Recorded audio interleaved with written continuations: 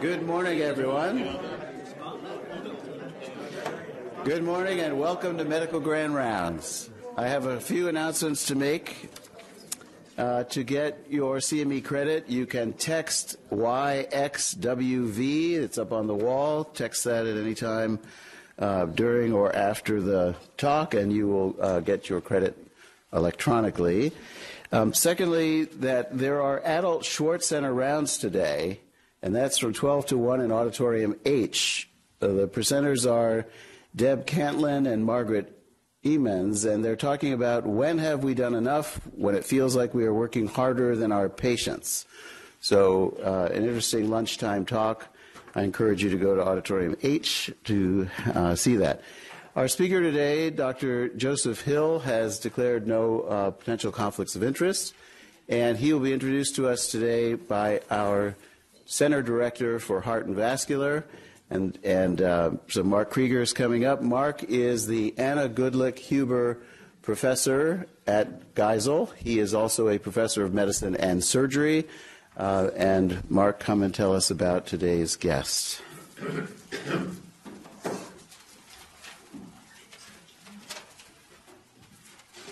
Thank you, Rich. Good morning, everyone. It's an absolute delight for me to introduce today's speaker, Dr. Joseph Hill, who's a good friend and colleague of mine for many years. He is a professor of internal medicine and molecular biology and the James T. Willerson Distinguished Chair in Cardiovascular Disease, the Chair of Heart Research, the Frank Ryburn Chair in Heart Research, and Director of the Harry S. Moss Heart Center at the University of Texas Southwestern Medical Center. Dr. Hill began his training at Duke, where he got both his MD and PhD degree. He then went on to do internal medicine residency and cardiovascular medicine fellowship at Brigham and Women's Hospital and Harvard Medical School in Boston. Went to the University of Iowa, where he was on faculty for 5 years, and then in 2007 assumed his current position of Chief of Cardiology and Director of the Moss Heart Center at UT Southwestern. He's had an incredible career, so I'm only going to touch upon a few of the many accolades and awards he's had. He was President of the Association of Professors of Cardiology, President of the Association of University Cardiologists. He serves on the Board of Directors of the Heart Failure Society of America and has been Chair of the Academic Council of the American College of Cardiology. He's received the Research Achievement Award from the International Society for Heart Research and the Dr. Arnold Katz Achievement Award from the Sarnoff Cardiovascular Research Foundation. Presently, he serves as Editor-in-Chief of the American Heart Association's flagship journal, Circulation. It's an absolute pleasure to introduce Dr. Hill, who will be speaking on Renovations in the House of Medicine, Past, Present, and Future.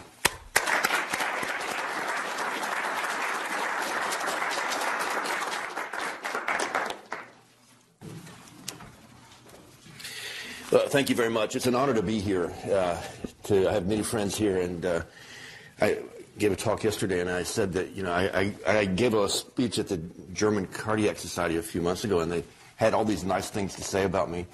But the guy who introduced me said, but you know what? His wife is really way more interesting than he is. And my wife happens to be Elizabeth's sister. I'm happy to tell you. So I would like to direct this talk, hopefully to everybody, but to some extent toward the early career people, to talk about where cardiovascular medicine has been, where it is now, and where I will speculate that it may be going.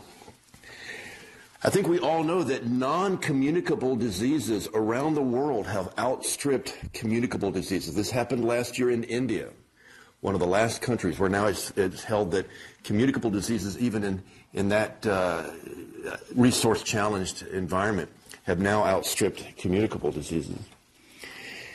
Nevertheless, cardiovascular disease has continued to be the #1 killer of men and women around the world.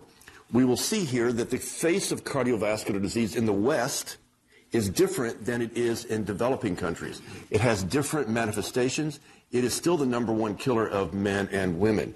Many women don't recognize this. The number of women in this country who die of breast cancer is 1 in 40. The number of women in this country who die of cardiovascular disease is 1 in 4, 10 times greater.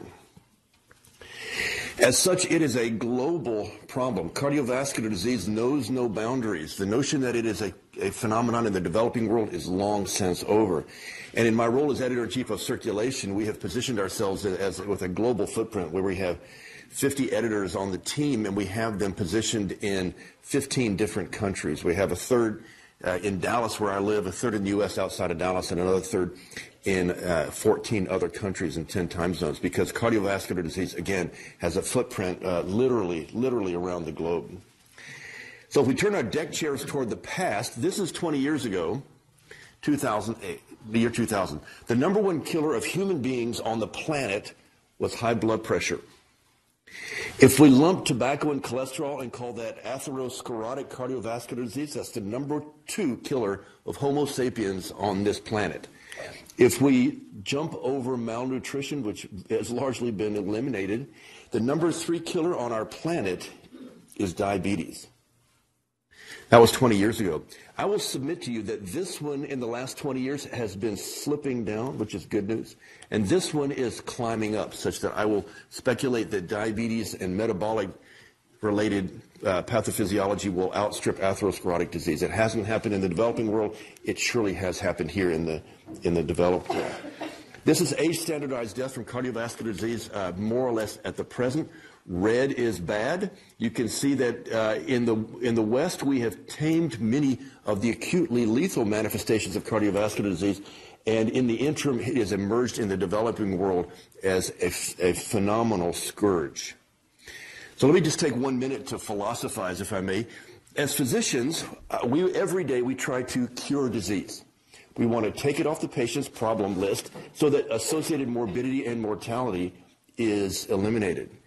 However, in internal medicine, and certainly in cardiovascular disease and internal medicine, broadly speaking, there are rather few diseases that we can cure. We can cure a bunch of infections. We can cure some cancers. I can only think of 1 or 2 cardiovascular diseases, Wolff, Parkinson, White, for example, that we can cure, make it go away. So if we can't cure a disease, we almost always have to settle for the next best thing. If we can't cure it, maybe we can transform it into a chronic disease that can be managed for a lifetime, for decades, and we'll talk about that. When I was in medical school back in the 20th century in a room somewhat like this, as a first-year medical student, I heard 2 lectures, I remember very well, about a syndrome that was emerging in Northern California and Haiti, where young men were having their immune system just shut down. They developed unusual cancers and crazy infections, and they died. It was called the Acquired Immune Deficiency Syndrome. Nobody had the first idea what was the cause. It was a death sentence. If you got it, you were dead in weeks. Now, as of 2017, 50% of people with HIV/AIDS are over 50 years of age. We haven't cured HIV/AIDS, but it's been transformed largely into a chronic disease that you can manage over the course of decades.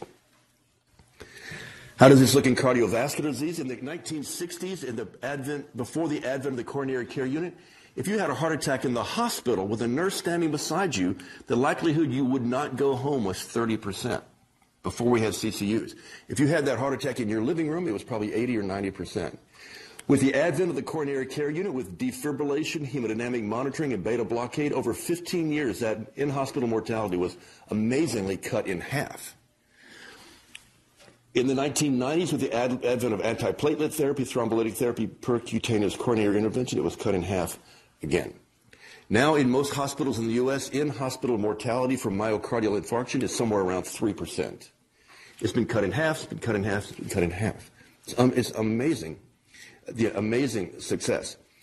Now, these people that previously in the 1960s would have died are surviving, thank goodness, and they're going home with an injured heart, and that's why heart failure is one of only 2 cardiovascular diseases that is increasing. The prevalence of heart failure is exploding around the world. If we take a look at a bigger picture, not just in-hospital mortality from myocardial infarction, age-adjusted mortality in the last 50 years from cardiovascular disease has dropped an astonishing 75%. amazing successes thanks to many advances, targets, and drugs and devices and approaches, and of course awareness of blood pressure and smoking and lifestyle-related things. All these things have led to dramatic improvements. So these people who previously were dying, now they're surviving. In other words, we're transforming cardiovascular disease from a disease we can't cure it, but it's becoming progressively a disease that can be managed over time. I will tell you that if we took this out the next 5 years, I don't have a slide for that just yet, it flattened out. For the first time in 50 years, that has flattened out. In other words, the improvements have attenuated. And in the last 2 years, it's actually tipped up. 2 years in a row, it's actually tipped up for the first time in 50 years. We don't know why, but I will speculate that it is the form fruit of what we'll talk about later, and that is the effects of obesity and metabolic stress on our system. So this amazing improvement now has ceased for the time being, and actually we're backing up now for the last 2 years. As a result of all this, the likelihood of going home without heart failure in the 1970s, if you went home and if you survived your heart attack, it was probably a small heart attack, and hence you are not likely to develop heart failure. But over the subsequent decades, the likelihood of going home and staying free of heart failure has diminished because, thank goodness, because these people are staying alive and developing a new manifestation of heart disease called heart failure. Now, in the developing world, this looks very different. The incidence and prevalence of myocardial infarction is exploding in the developing world. And that's one of the reasons that in my role in circulation, I've gotten very involved with China and soon with India around this. 60% of the human race lives in Asia, and this is what is affecting them. They are one of the hospitals that I collaborate with over there. They do 100 PCIs a day. So the volume of cardiovascular disease is absolutely astonishing in much of the developing world. So for the early career people, I urge you to skate where the puck is going, because the practice of cardiovascular disease in 2018, I've showed you, is different than it was 20 years ago, and I will suggest to you it'll be different again 20 years from now. Let's see if we can speculate about where that might be. This, sadly, is the future of cardiovascular disease, I'm afraid. At least it is in Texas. Maybe you athletes on the ski slopes, maybe it's different here. So let me show you this. This is obesity, and this is diabetes in the United States in 1994. Okay, and this is obesity. This is not overweight. This is a BMI greater than 30. And you can see that in 1994, there were several states where obesity rates were somewhere in the range of 14, 15, 16%. And I will ask you to track this with diabetes, because those two things move together. That's 1994, 95, 96, 97, 98, 99, 2000. In 6 years. Now, there are still a few states that have obesity rates in the 14 to 18%, but now a bunch of them have moved into 18 to 22, and even some of them now are above 20% in obesity rates over the course of 6 years. 2001, 2002, 2003, 2004, 2005. Only Colorado is the sole holdout in the 14 to 18% range. You can see now that there are relatively few states in the 18 to 22% range. Now a great part of our nation has obesity rates in the 22 to 25% range. And look at how diabetes tracks with that. 2006, 2007, 2008, 2009, 2010. Still Colorado, but you can see that there are now essentially no states in this range here, and virtually the entire nation is upwards of 22%, including some states that are above 26%. We can stop there, or I can do just a couple more. 2011, 2012, 2013, 2014. That's the last I have here. Okay, that was 20 years. And you can see that the face of our nation has changed. You can't, if you sit on an airplane and you watch people parading by you toward the back of the plane, you see this all day long. And so the face of our nation, the face of the patients that we take care of has changed over just the last 20 years. It has This, as you're aware, leads to dramatic cardiovascular complications, orthopedic complications. There's now, type 2 diabetes in elementary school, and it's all changed before our very eyes in the last 20 years.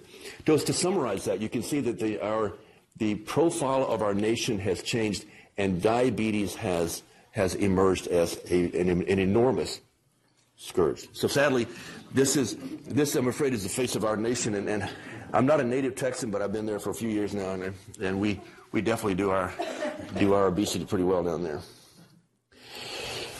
This is the rise in diabetes around the nation, with which you're all familiar. Sadly, this is not just a U.S. phenomenon. This is a worldwide phenomenon. This is men and women, 1980-2008. This is obesity in men in North America that I just showed you. But you can see it is now everywhere. I mentioned this yesterday. There was an article in the New York Times 6 months or so ago about Brazil, where malnutrition used to be a terrible problem. And the company Nestle decided to get on board with that and started pumping vitamins and minerals in all their foods. And by the way, selling Kit Kat bars and Coca-Cola in the jungle. And so obesity in a country that 20 years ago, where malnutrition was the problem, now, even in places like that, it has become obesity. I'll also point out that we're mentioning about China. This is what obesity looks like in China. The prevalence of diabetes in the United States with this much obesity is 14%.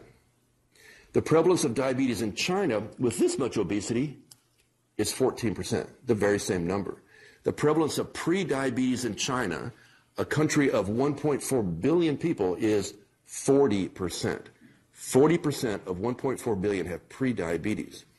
For reasons we don't understand, people of that ethnic heritage, Han Chinese, it only takes that much obesity to trigger metabolic dysfunction and diabetes. That's a riddle that has not been worked out. It needs to be. People are starting to focus on this and try to understand it, but we don't begin to understand it.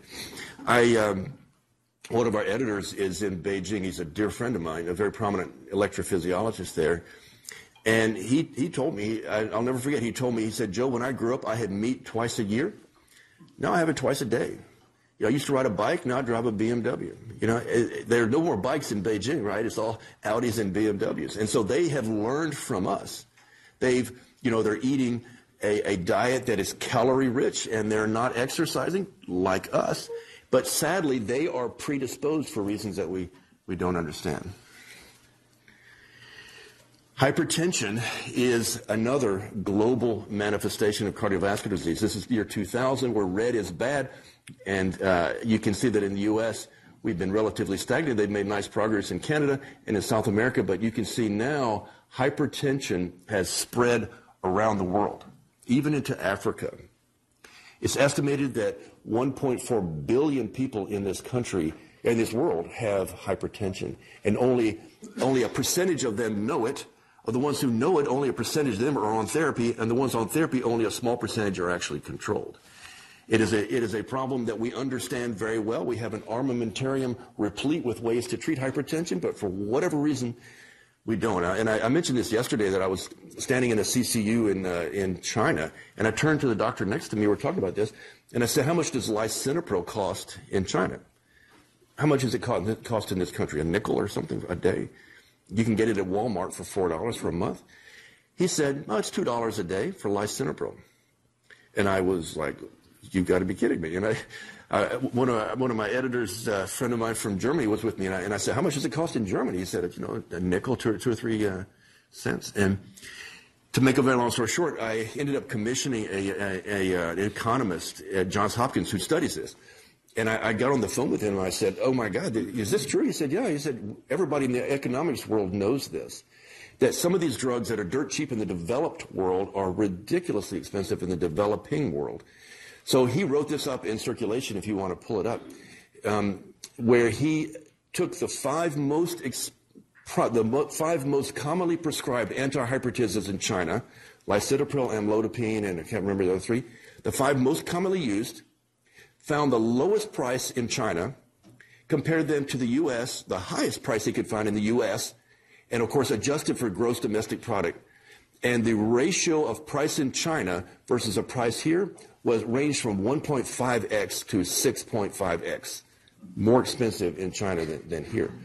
And this article, again, if you pull it up, he speculates as to why that is. First of all, people in China get their medicines from hospitals. There have been 800 million people in the last 20 years who've moved from rural China into the cities, and the hospitals are overwhelmed, dramatically overwhelmed, and they get their medicines there.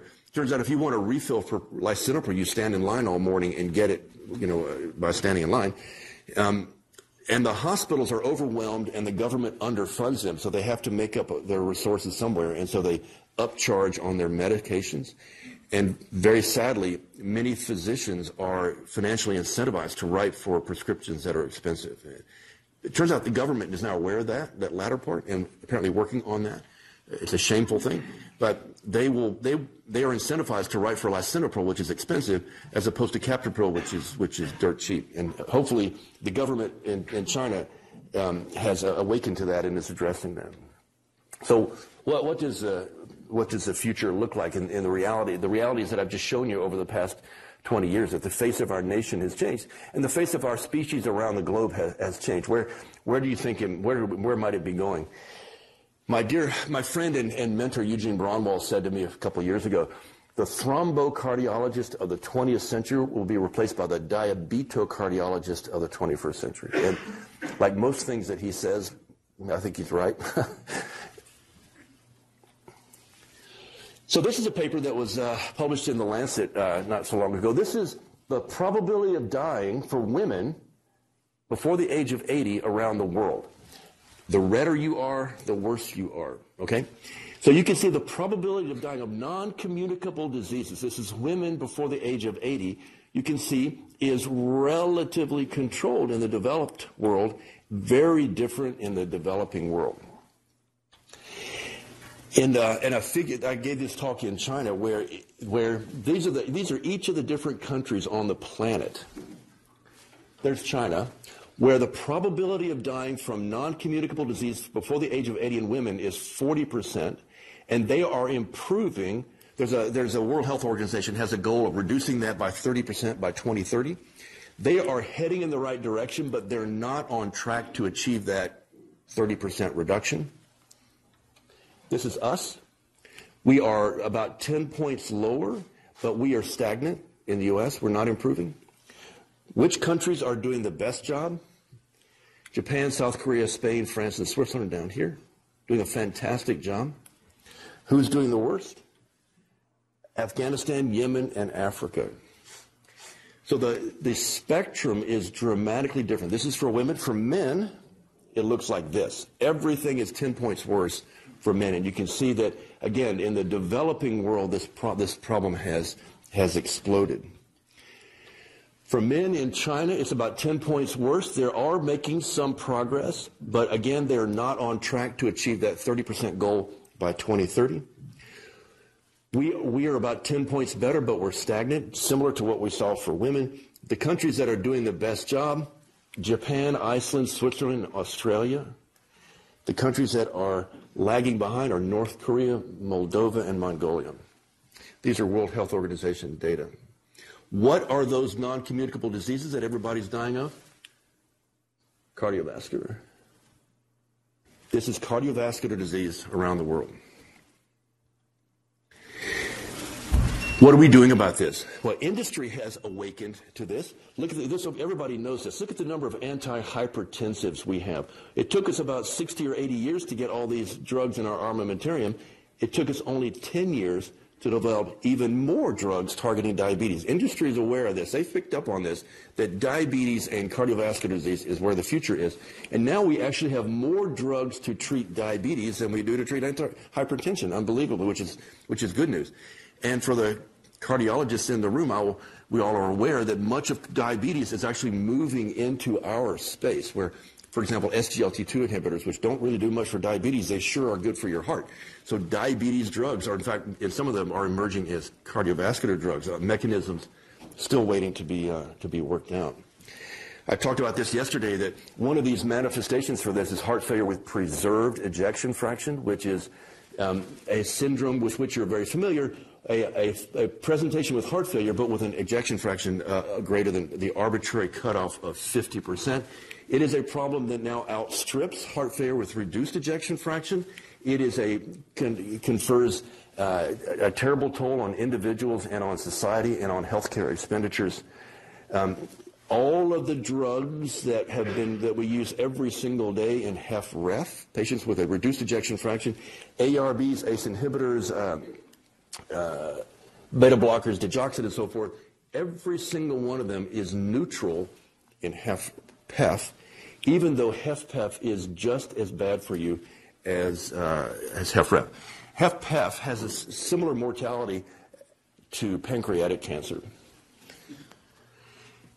Our armamentarium is replete with numerous ways to treat HFrEF. Drugs, devices, transplant, mechanical circulatory support. Our toolbox for HFpEF is completely empty. And it's one of the things that we are working on in my lab to try and address this issue. Cardiovascular disease and its ischemic manifestations has not gone away. This is a famous Frank Netter diagram. This poor gentleman stepped out of a restaurant last night. That's how I felt last night after dinner.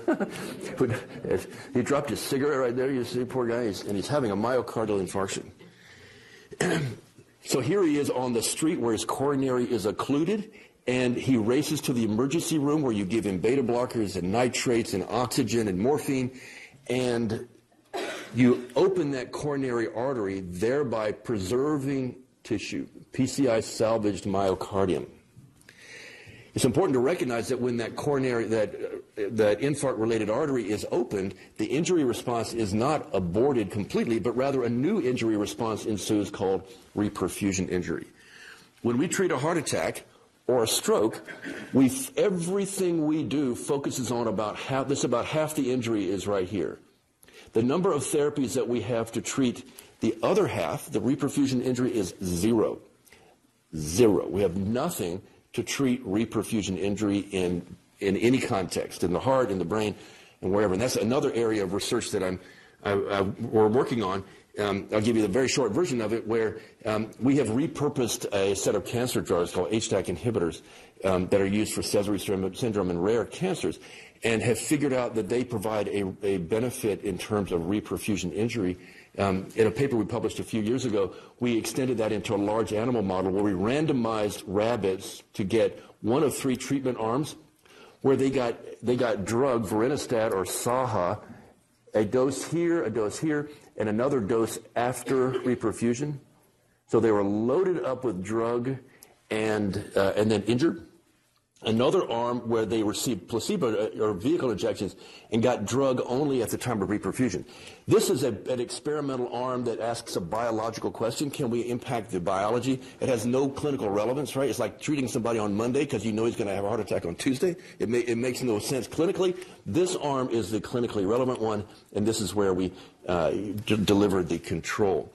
And to summarize a lot, I will tell you that the decline in the infarct-related region versus the area at risk, the size of the heart attack, is mitigated whether the drug is delivered pre-injury or even at the time of injury. You can actually wait an hour after reperfusion to deliver this. And this is work that we've been doing for a long time and has been replicated by others. For example, the decline in EF or fractional shortening is mitigated even if you deliver this drug at the time of reperfusion. So I'm happy to tell you that we're actually gearing up to launch a clinical trial in China on this, where we're going to deliver this drug to patients who present with a STEMI. We had to go through a lot. We had to resynthesize the drug in China for some reason, but we're now gearing up to do this. We now have formulated an IV formulation where we're going to do an experiment in human beings presenting with STEMI, where at the time of reperfusion we deliver this drug or we deliver a vehicle to see if this, which we've now seen in a number of different models, pertains to the human context. Of course, taking a pristine coronary artery in an animal and tying it off with a suture is very different than a ruptured atherosclerotic inflamed plaque in a human being. And so that's why we have to do that experiment in people, and hopefully we'll start enrolling in the next couple of years. So what are we going to do about all these challenges? Where are we going? This, I will submit to you, is all of heart disease, the different stresses that impinge on the myocardium. Afterload stress, as in hypertension or aortic stenosis, valvular disease, ischemia, reoxygenation, metabolic stress, which is emerging. If we go back to the drawing board, we have to remember the heart is a remarkably plastic organ. It can respond to a variety of stresses. A number of times in my career, I've been astonished at how resilient and how plastic the myocardium is. Of course, it grows under settings of physiological stress like exercise or pregnancy. I used to think of this as a Lance Armstrong heart until we realized that was much more multifactorial. And so there's actually just one pathway that we know that leads to good heart growth. This is purely good for you. There are about a half a dozen pathways that lead to this type of heart growth, which is purely bad for you. And the differences between these two are several. First of all, the underlying pathways are different. There's a fibrotic component here. But importantly, this type of heart growth, if the stress is not mitigated, will move such that the thickened wall becomes thin, the chamber becomes dilated, and this syndrome that we've talked about, which I will submit to you again, is the future of cardiovascular disease, ensues. Turns out, just for sake of completeness, I'll remind you that the heart can shrink quite a bit. The heart shrinks 1% per week in bed. The heart shrinks 1% per week in outer space. When you go into outer space, you have a redistribution of blood. The hardest job the heart has to do is pump blood 18 inches straight up into the brain, and suddenly that job is gone in outer space. That's why, if you remember long ago, that the astronauts in some of these space missions had a long period of fainting when they came back, and they couldn't stand up. They had to be taken out of the cockpit horizontal, partly because they lost volume, but they definitely had an atrophy response. And so NASA is very, very focused on this. If you're going to put somebody on the space station for 6 months or launch somebody to Mars and back, they're very keen to understand this. The strategy, to cut to the chase, is to try and provoke this. And so they will, in outer space, try to provoke good heart growth to mitigate this atrophy response. What sport triggers the most good heart growth? If you're the head of NASA, what sport would you put on the space station? It's not golf. Running or biking? Running or biking? Rowing. Rowing. Crew. It's both isometric and isotonic. And that's why, until recently, they had rowing machines on the space station, because it triggers. Crew athletes have the most physiological heart growth. So I hope I have convinced you that the face of heart disease is different now than it was 20 years ago, and it will be different again. I will submit to you that there's never been a more exciting time to be in cardiovascular medicine. The challenges are evolving. We need to be smart and skate where the puck is going to be. It's going to be in the realm of diabetes and hypertension, I submit. And the tools at our disposal are absolutely fantastic. We have more tools at our disposal now than ever. I've never been as thrilled to be in cardiovascular medicine as I am now.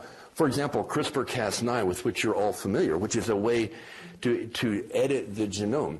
It has now become standard in my lab and many, many other labs. It's perfectly easy to do. You saw in the paper the other day that some guy in China did that to human embryos, thereby setting off an avalanche of criticism. This individual is not even a physician, he's a physicist, and he did a terrible thing. You know, these embryos that turned out to be little girls, dad was HIV positive, so he came up with this notion, let's inactivate the gene that is the HIV receptor. Well, okay, maybe that receptor does other things that we don't know about. He didn't even sequence it to confirm that he did the right thing. He didn't sequence to confirm that he didn't mess up something else in the genome. So it was just an absolute rife with inappropriate science. That said, the day will come when we will be doing this. I think it's an inevitable part of the way we'll deal with a variety of different diseases. Hypertrophic cardiomyopathy, Duchenne muscular dystrophy are two that are emerging rapidly in cardiovascular disease. For example, here at HCM, people are starting to do this. And there was a paper a year ago in Nature where people worked out the methodology such that you could, under the appropriate circumstances, we're not there yet, edit the genome in a human being and ensure that you don't, trigger mutations that might be unfortunate. I will submit to you in the next 20 years, we'll stop transplanting human hearts and we will switch to pig hearts, pig pancreas, pig kidney, pig lung, maybe. Turns out pigs, their genome is full of retroviruses, and people are systematically removing them using CRISPR-Cas9 and rendering that tissue humanized so the HLA antigens don't look like a pig anymore. And I will submit to you that the day will come that you know that the number of people who need a heart transplant versus the number who get it is like 5 to 1. We've been stuck at about 2,500 heart transplants in this country for 20 years, whereas there are 5 times more people who would benefit from that. And I will subject to you, if I can predict the future, I will suggest to you that porcine transplantation will emerge in our lifetimes. Inflammation, as I talked about this yesterday, has exploded in cardiovascular disease as an area now for the first time of targeted benefit as a bona fide therapeutic target in a whole host of diseases, including HFpEF. And as has been shown recently from the CANTOS trial a year and a half ago, the role of inflammation and atherosclerotic disease includes a slow trickle of inflammation that leads to atherosclerotic plaque development, and then toward the end, an inflammatory response and plaque rupture. And again, this was shown by Paul Richter and his team from the Brigham, that a monoclonal antibody targeting interleukin-1 beta conferred significant mortality benefit. The first time ever that an inflammatory target emerged as therapeutically relevant. Precision diagnostics is another tool that we have that at our disposal nowadays, where you can take a white blood cell from any one of us or a fibroblast and turn it into a stem cell, an induced pluripotent stem cell, and then you can tell that stem cell, I want you to be a heart cell or a skin cell or a pancreas cell or whatever, and you can study each one of us in this room and try to understand how it is that each one of us is genetically distinct, and rather than treating populations. For example, one of the most egregious one is heart failure, where we take all of heart failure and throw it in one big bin and call it and treat it with ACE inhibitors and beta blockers and so forth. Rather than treating populations, we will move toward treating individuals. One of the most prominent examples of precision medicine is our eyeglasses, right? My eyeglasses are precision for me and not for anybody else in this room. The day will come, I believe, that where our medicine will emerge like this as well. Of course, we do that in cancer already. We do that in infectious diseases already. We're nowhere close to that in cardiovascular. And of course, you can take somebody's cells and put them in a dish and try to identify drug targets, patients with any of a bunch of different genetic disorders, for example, long QT syndrome, for example, and put them in a dish and test all the different drugs on Mr. Jones's heart cells in a dish and figure out what works best for him or her, develop new therapeutic targets, treat that person in an individualized way. Digital devices, of course, there's a great deal of work in Silicon Valley and elsewhere around this where devices are emerging we can track any of a million things in each one of us. I bet some of those will emerge with relevance. I happen to think there's a fair amount of hype around this as well. But for example, Google now has a contact lens that will measure your serum glucose. So you can look on your phone and see what my serum glucose is if I have diabetes. That's just one of many of these. Blockchain technology. Some people have said that blockchain technology is as transformative as the internet, where it is a distributed, shared, encrypted way of storing knowledge. And that, the entire knowledge of the human race can be stored in the cloud, and each one of us can access that. Each one of us can access the entire electronic health record on every single one of our patients standing in their living room, such that a democratization of information is in the offing with this technology. Machine learning has emerged in many areas. Machine learning to evaluate chest x-rays and mammograms is front and center. It's emerging rapidly in echocardiography. It's emerging in the ICU and in the ED, where by evaluating a number of parameters that may seem trivial to us as physicians, sometimes machines can pick up patterns that we don't see. One example is heart rate variability in the NICU. As I understand it, it's very difficult to identify impending sepsis in a neonate, but if you track, there's pretty good evidence that a loss of heart rate variability in a neonate is predictive of sepsis 24 hours later. And that's just one example where machines pick up patterns that we otherwise might not see. Big data and precision omics and so forth in terms of proteins and RNAs and metabolites and so forth has emerged certainly now with incredible explanatory capacity. We've seen this already, that rather than treating populations, we'll move toward treating individuals. I will submit to you that cardiac regeneration will emerge in the next 20 years. The sad, sordid tale of PRN Versa at the Brigham is well, I think you're all familiar with this, which is not regenerative medicine. That is a terrible thing that happened and is still unfolding. But I will tell you that most of us have long since convinced if you take cells and stem cells or whatever into the heart, they're gone in 3 days and they don't do anything. They make your EF go up like 2 points, perhaps by a paracrine mechanism, but in my opinion, there's absolutely no future there. However, there is a future, I believe, in tricking a heart cell into re-entering the cell cycle. They are post-mitotic. They divide once after you're born and then they don't divide ever again. There is emerging data that we can now take those heart cells and maybe pull them back and have them divide again. There's also emerging evidence that you can take a neighboring fibroblast and ask it to turn into a myocyte. So those two things I think are very promising. They're way far from prime time, but I will submit to you that in the next 20 years, there's a pretty good chance that will have some promise. Can we reverse the aging of the myocardium? That the biology of senescence is important, and there's a lot of interesting biology around that. Can we take an old heart and make it young again? We published a paper from a guy named Ben Levine recently that if you take an old heart and you exercise it really, really hard, I mean, interval training at the gym is pretty hard, you can take that stiff heart and turn it into a pliable, compliant, young heart again with a very, very vigorous exercise protocol that is arguably unsustainable. But it's a proof of principle that the human heart, which stiffens with age, is plastic, as I showed you before, and can become compliant again under certain circumstances. The microbiome is another area that is a huge part of biology that, at least in my mind, is a huge big black box where each one of us is carrying 3 kilograms of microorganisms in our body. And I can tell you that each one of us has a different spectrum of microbiomes depending on who you live with, or if you have a dog, or do you exercise, or what you eat. Each one of us has a different microbiome spectrum.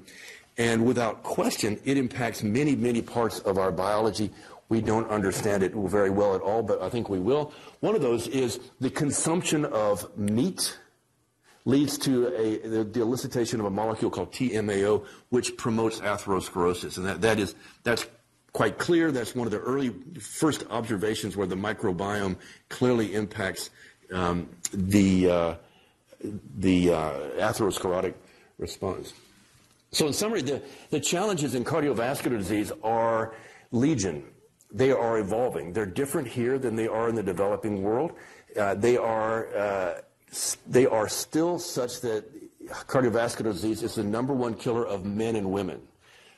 At the same time, the opportunities have never been better. The opportunities around lifestyle, genetic basis of disease, big data, many of the things that we've talked about are fantastic. And for the early career people in the room, I urge you to think about that in whatever domain you're in. The opportunities that we have before us, of course, the challenges are daunting, but the opportunities are absolutely fabulous. Now, one of the challenges is that we in our country are bankrupting our society at the tune of healthcare expenditure.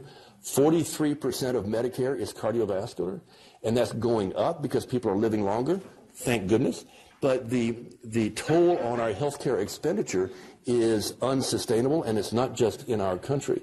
So the solution to that, of course, we will always take care of patients no matter what it costs, but the solution is at the spigot, where the only way we're going to tame these diseases and the associated costs is by understanding mechanisms, understanding how diabetes interfaces with the heart, understanding cardio-oncology, all these different things, so that we can stem this tide and this enormous flood of cardiovascular disease. So with that, I will stop and be happy to entertain questions.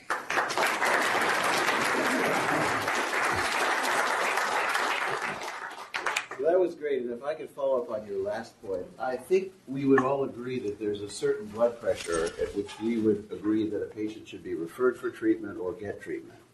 We probably also would agree on a certain blood sugar. Do we have agreement about BMI? Where and when do you refer your patient, or how do we engage them in the system? And this is something that the societies around obesity are working on, but what's your take on how to get involved then, like we would with blood pressure or sugar or other conditions? It's a disease now. The World Health Organization and the U.S. recognize obesity as a verifiable disease, but we don't treat it like that. And, I certainly don't have a solution to that. We do obesity pretty well in Texas, and I can't be, obviously trying to get our patients to deal with lifestyle is near impossible. The definition of obesity is different. The trigger of 25 and 30 is lower in China. For whatever reason, those poor souls, are carry this challenge. So the definition of obesity, that alone is actually evolving. But to your last point, I think it is incumbent on us to think about what is the right trigger, and we don't do that necessarily. That will evolve, I think.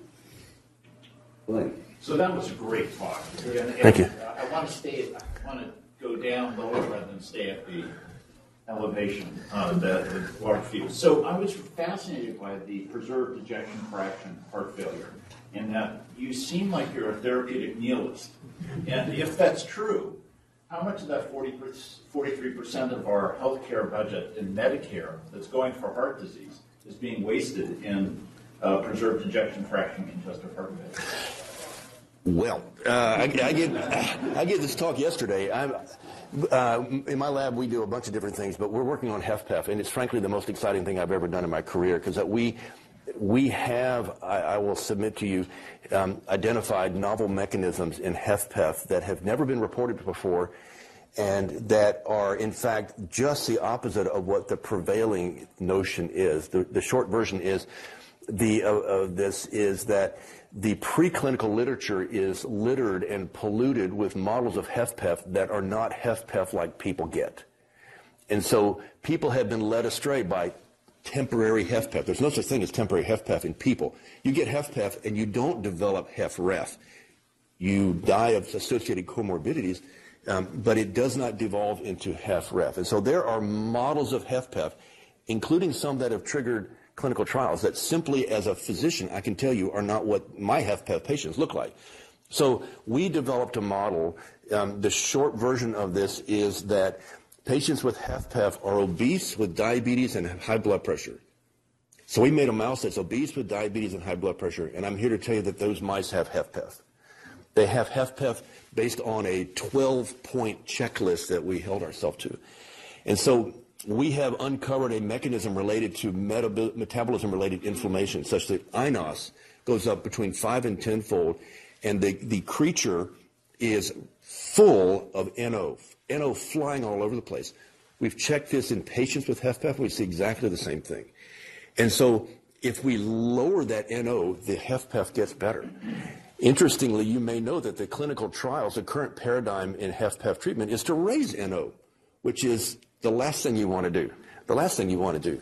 So, this work is now in review at a high-profile journal, and I really think that we're onto something, I believe. And so right now, HFpEF is incredibly challenging. All we can do is treat their blood pressure and their diabetes and hope they lose weight.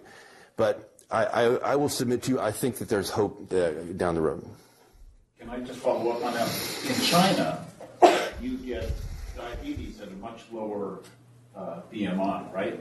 So is that accompanied by more HFpEF? Absolutely. They call it lean HFpEF in China.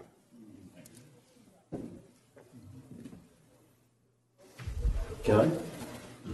That was really a great talk. And sort of humbling to think about how exponentially our knowledge of clinical therapeutics and pathophysiology has grown, and what that means for that exponential growth in the future in terms of managing chronic disease, as you say, as a next best option to curing acute disease. And I wonder if we could also think about what I, as a general internist, would argue is the first best option, which is prevention. And you know, we have really developed a healthcare system that's very good at the former and not as good at the latter, at prevention.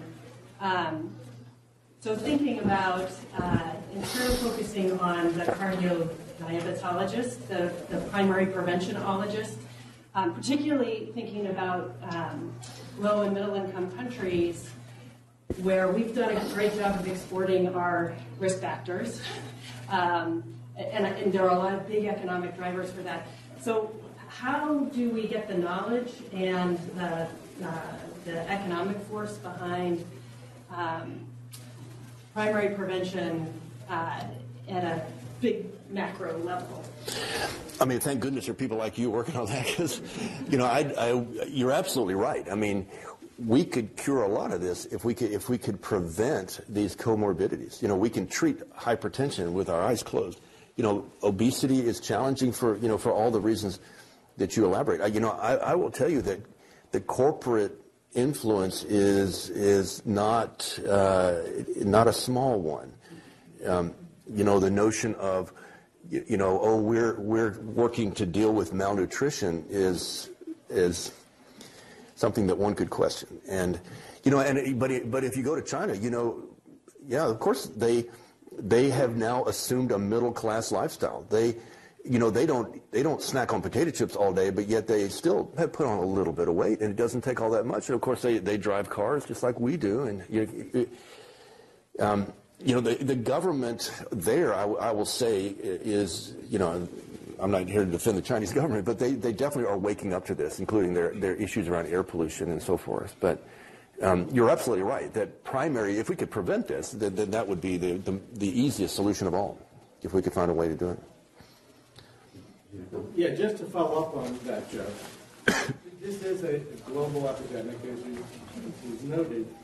There's a lot of things we need to be considering, whether it is local governments and regulatory agencies across the world, ministers of health, instituting policies, whether it's taxes on sugar-laden beverages, smoke-free environments.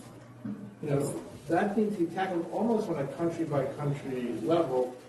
And in addition to that, the other part of this is patients being able to get access to care, affording the care like they cannot do necessarily in China, accepting the care that's offered to them. You know, there is no global solution. Yep. It's tackling this thing.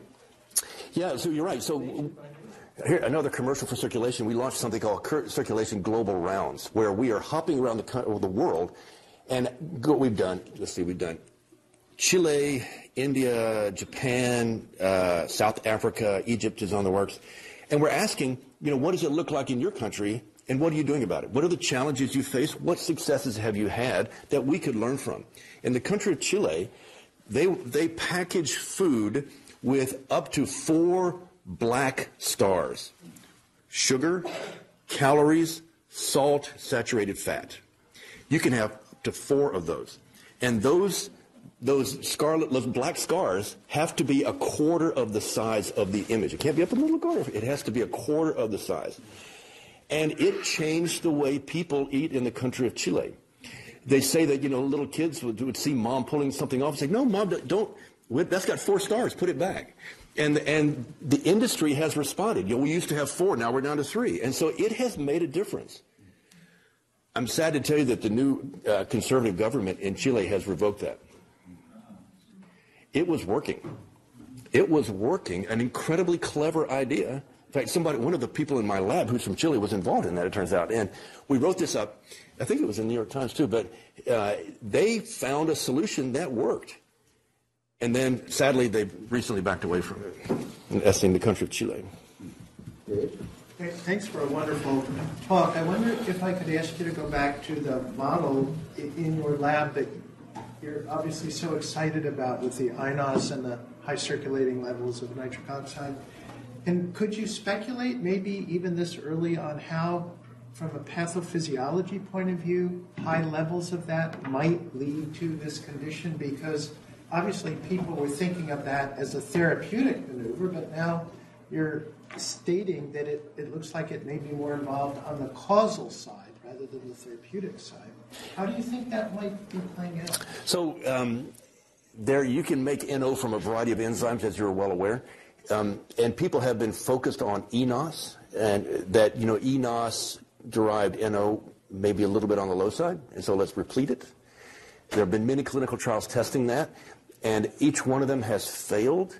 In fact, not only have they failed, but the patients who received NO-repleting therapies got worse. It made them worse. Sildenafil, Isordil made them worse. People, I think, have not recognized that INOS was lurking in the background, that an inflammatory response triggers a 5 to 10-fold increase in the abundance of INOS. And there is NO all over the place, S-nitrosylating a whole smear of proteins on a Western blot. There must be hundreds of them. We've looked at one so far, and that is IRE1 alpha involved in the unfolded protein response. It is S-nitrosylated and inhibited and doesn't do its splicing job, leading to downstream problems. And so that in our hands, we're pretty convinced it participates in the pathophysiology of it. Is it everything? I'm sure it's not. We've only worked so far on the cardiac myocyte. HFpEF is a circulatory system-wide disorder. It is not just a heart disorder. In fact, some people think the H in HFpEF needs to go away. It's not just a heart thing. And so one of the hypotheses we're testing is that the reason it's a circulatory system-wide disorder is because that biology that we're teasing out in the heart is occurring in endothelial cells all over your circulatory system. That's still a hypothesis. Thank you.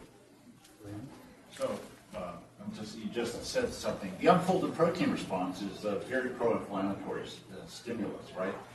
So the question is, in your mouse, is there increased levels of inflammation? And is that sort of, are we circling back to the cancaninumab, the cantharidin? Absolutely. That's exactly what it is. That's exactly what it is. This meta-inflammation, the biggest part we see is this dramatic increase in INOS. We do see a number of other cytokines going up. There's a little bit of an infiltrate, but, we've only looked at HFpEF at one time point. It could be that, it evolves over time. In fact, I halfway think it is. In fact, we wrote a grant not so long ago where we tried to get 3 cardiologists, HFpEF docs, and 3 immunologists together to talk about this, because I'm pretty convinced the inflammatory element in HFpEF is playing a significant role. But it's enormously, there's a tremendous amount of work yet to do on that. Okay, well, join me in thanking Joe for coming. Thank you. Thank you. Thanks so much. Thank you.